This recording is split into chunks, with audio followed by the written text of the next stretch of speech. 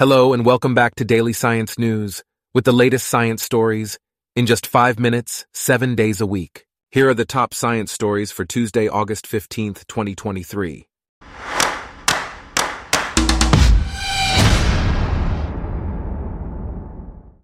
Today's episode is brought to you by Blogcast, your personalized audio feed, available on iPhone and Android. Residents in Swansea, Wales are concerned about a proposed solar farm that could potentially harm local biodiversity and ruin a beautiful spot. The project aims to generate renewable energy for Wales and contribute to addressing climate change. Although plans have not yet been submitted, residents are worried about the potential impact on their well-being and health. In other news, an osteopath at Longleat Safari Park in the United Kingdom has been working with an Asian elephant named Anne, who suffers from arthritis in her hips and knees. Tony Beasley, the osteopath, has been using his skills and knowledge to educate others about elephant care.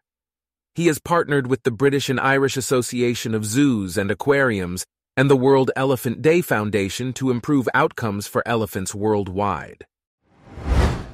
Meanwhile, the HS2 high-speed rail project in the UK is facing frustration and delays. The project's scope is constantly being revised, and waste is accumulating. The Campaign to Protect Rural England submitted a proposal in 2008, but it was never evaluated. Both the Labour Party and the Oakervee Review are responsible for the current situation. In a significant milestone, NASA's Artemis II mission has prepared a critical target for testing. This target will be used to assess the piloting capabilities of the Orion spacecraft. The mission's objective is to land the first woman and the first person of color on the moon as part of the Artemis program. Furthermore, NASA and NOAA have announced that Earth experienced its warmest July on record. The average global surface temperature was 2.02 degrees Fahrenheit above the 20th century average. This record-breaking temperature was primarily driven by human-caused global warming and amplified by the El Niño climate pattern. Additionally, global ocean surface temperatures reached a record high for the 4th consecutive month. Next, NASA's Starling CubeSats are progressing through the final stage of commissioning. 3 of the spacecraft are functioning as expected, and issues with communication and propulsion have been resolved. After commissioning, the spacecraft will undergo a drift arrest maneuver to align them properly for swarm activities testing. In a groundbreaking discovery, scientists from Aarhus University have identified a new approach to cancer treatment that harnesses the body's immune defenses. This approach utilizes bispecific single-domain antibodies to activate the complement system and selectively eliminate cancer cells. The researchers hope to translate these findings into clinical applications.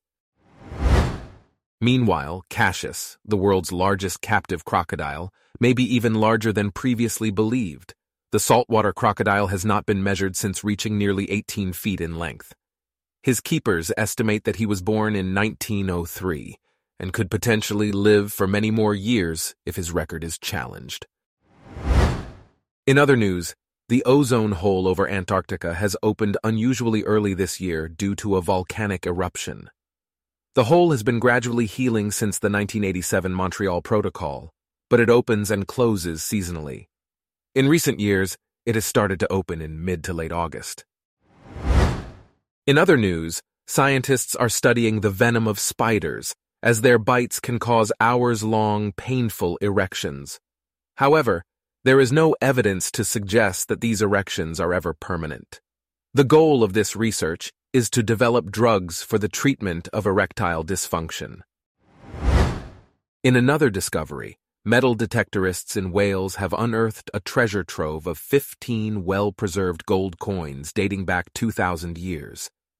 These coins were likely used by the Corioltavi tribe during the Iron Age and may have been offerings to the gods.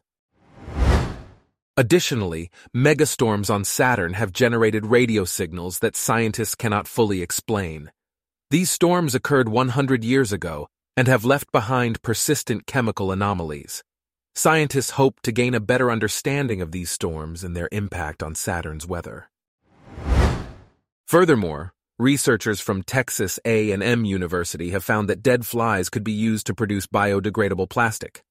Flies contain chitin, a sugar-based polymer that strengthens the exoskeletons of insects and crustaceans. The researchers aim to create bioplastics from these flies. Lastly, a new study suggests that bacterial relatives of the first mitochondria may be living in geothermal hot springs today.